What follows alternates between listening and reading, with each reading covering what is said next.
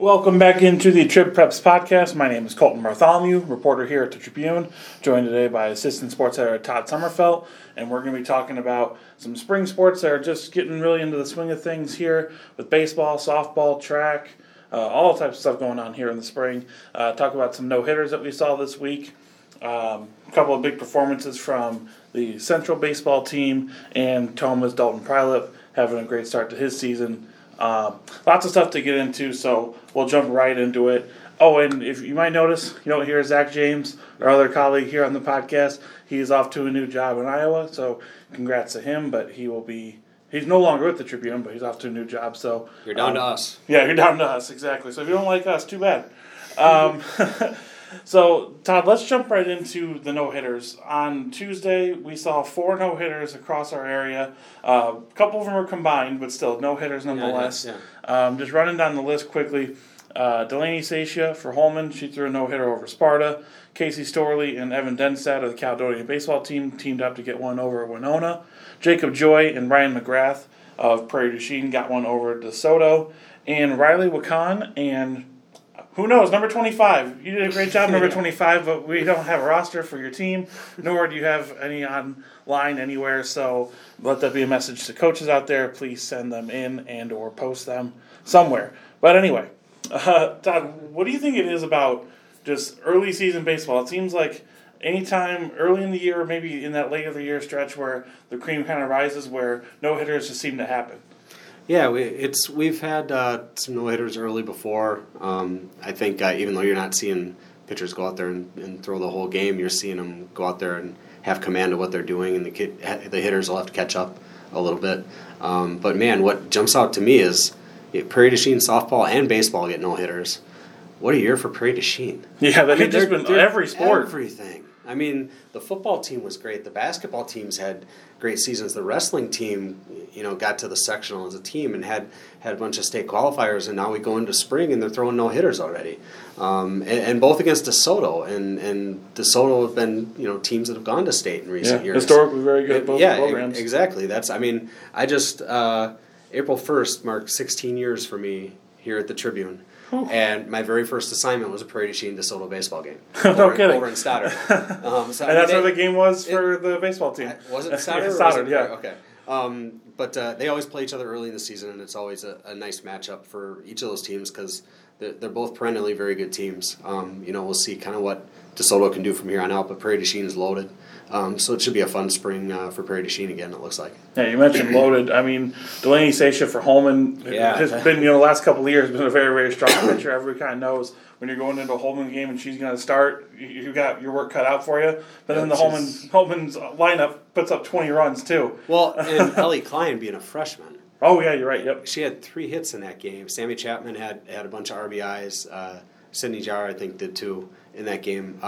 Sammy's been on the team for a few years and had some big games. They've had such good lineups that Kendra Lee's not there anymore. That's obviously a big hole. You got to get some run producing there.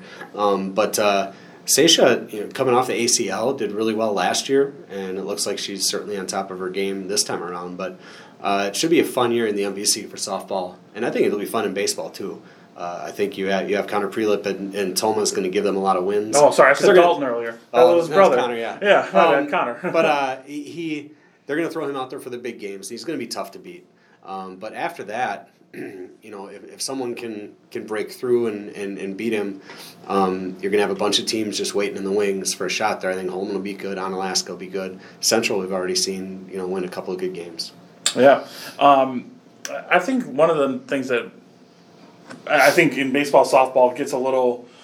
I know it's not for all the old school type of people that players are going to see pitching coaches or doing stuff like on top of AAU and travel ball and that type of stuff. But I think that's really starting to show like the pitching talent overall. And then you look at the power pitching that we've seen in softball year after year. We're getting Division II and college level pitchers around a bunch of these schools. Like this stuff works. I mean, yeah, it's not great. Anybody specializing, we all know that. Everyone would rather have them play multiple sports, but some of these girls that are doing a lot of work pitching, or it's paying off for them. Yeah, the pitching thing. There's a lot of kids around here that are really getting into it when they're young, and just kind of following it through.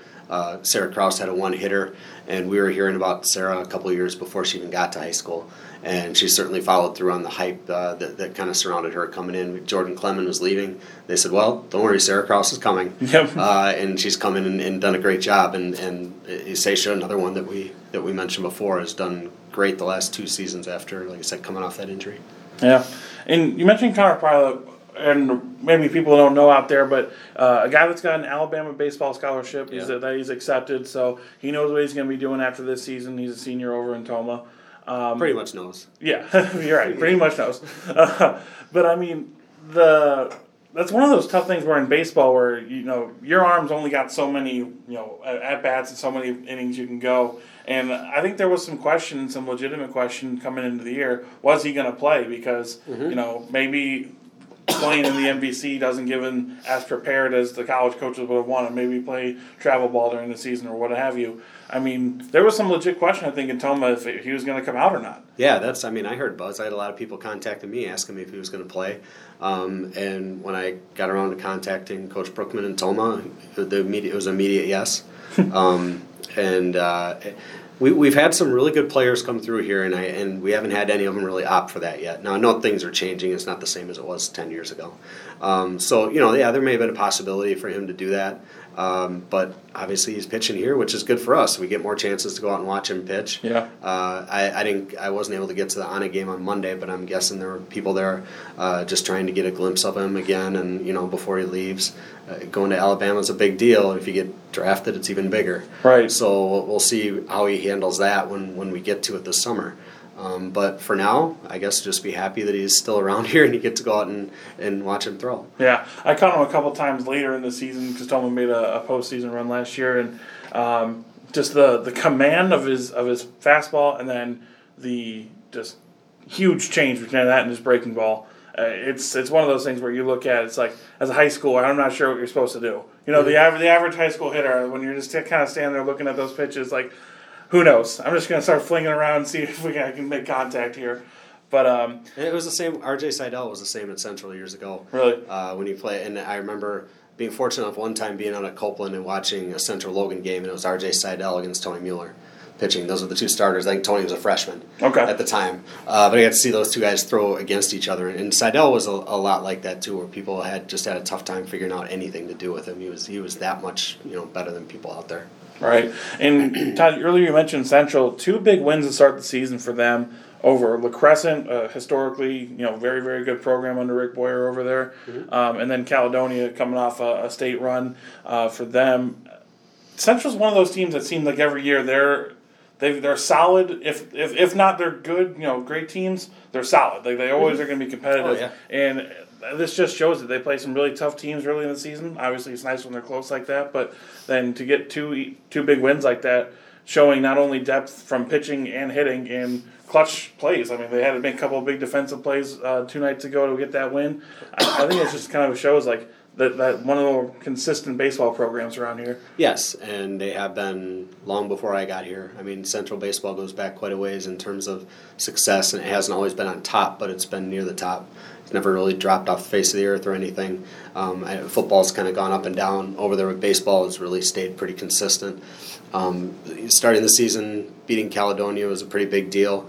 They came back and played much better defensively, is what Joe Branson said, Central coach. In the La Crescent game, he was happy with the way they played defense. I think he wants to see the offense get going a little more, but I'm sure every coach at this point would tell you that, other than Holman softball maybe scored 20. And that's kind of what Joe said, was they're kind of waiting for the offense to get going. The pitching's done a really good job. He was really, really happy about the defense in the Crescent game. I know that. They made some errors against Caledonia and won. I can't remember, it was like 3 or 5, something like that. Because I remember talking to him after the game saying, you made all those errors, but you won. Yeah. Which is, it's good, but, in the day-to-day, you want to cut down on that kind of stuff. So they took a step forward against La Crescent, and we'll see where they go from here. I think they have Holman next week. That'd be a big one, That'd be a good game. And that's one of those funny things in baseball, softball, in this area. Like, you've got all these matchups slated for, like you said, next week for those two. then rain comes, or snow comes in this area, and then it becomes like, 3 of our biggest games are within 5 days of each other. So I'm not envious of the baseball and softball coaches in this area having to deal with that type of stuff and getting fields ready and all that type of stuff. And the other thing to throw in there too is a lot of these big games will happen on Mondays, and people aren't usually you're not talking big high school events on Mondays. So that's what the spring is, and MVC tries to get a decent number of baseball games in on Mondays. So watch the schedule and see when those games are, because there's some good it gives you another night of the week to go out and watch something that can be fun. Yeah, absolutely. And just kind of to wrap up here for the week, kind of shorter podcast, not a ton going on yet, but give you some of the highlights. This weekend, we're going to be running both our girls and boys All Tribune basketball teams. We're going to start with the girls on Saturday. Good package there with both coach and player of the year stories. We're not going to give it away yet. Just make sure you're watching on lacrossetribune.com Friday night and into Saturday for that. And then the boys will come on Sunday. I think I'm sure people can guess where we're going for some of these things, but just the stories that we got out of both our players and then both our coaches, I think are really good reads and really good stuff for everybody to make sure you're watching. And then also, we had some really tough debates with, second team for wrestling that came out last week. The boys basketball team just getting to 10 for the first team. Yep. It was tough this season. And then trying to figure out honorable mention, when you get down to those last couple of spots, there's, 6-7 people for 3 spots. Yeah. It becomes really tough. Yes, and that's a year in, year out thing. We used to do teams of 5, and it was a little easier because you may have a little drop off there. But I think had we done it, that first team would have been tough on both sides this year. I agree. The second team would have been very good. So I think it would have created some more headaches for us that way. We went to a 10-player first team a couple of years ago, and sticking with that, give more people a chance to get on that first team.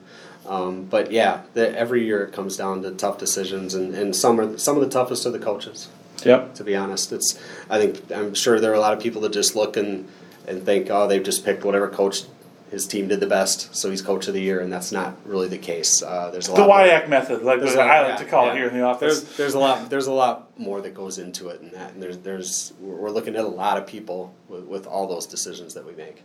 Absolutely. Well, for Colton Bartholomew, that was Todd Sommerfeld. We're going to wrap it up here. Just make sure you're watching lacrossetribune.com, like I mentioned, for the player and coach of the year stories this weekend, but also go back and look at the prep roundup the other night for all these no-hitters, and then I'm sure a ton of more stuff coming in the next few days. But thank you for listening, and if you have anything you want to hear us talk about here on the podcast, shoot us an email or get us on Twitter. C. Bart Dizzle for me, Sommerfeld, LAX for Todd. But we will be back next week talking more spring sports and maybe wrapping up girls and boys basketball as well. But thank you for listening, and we will be back.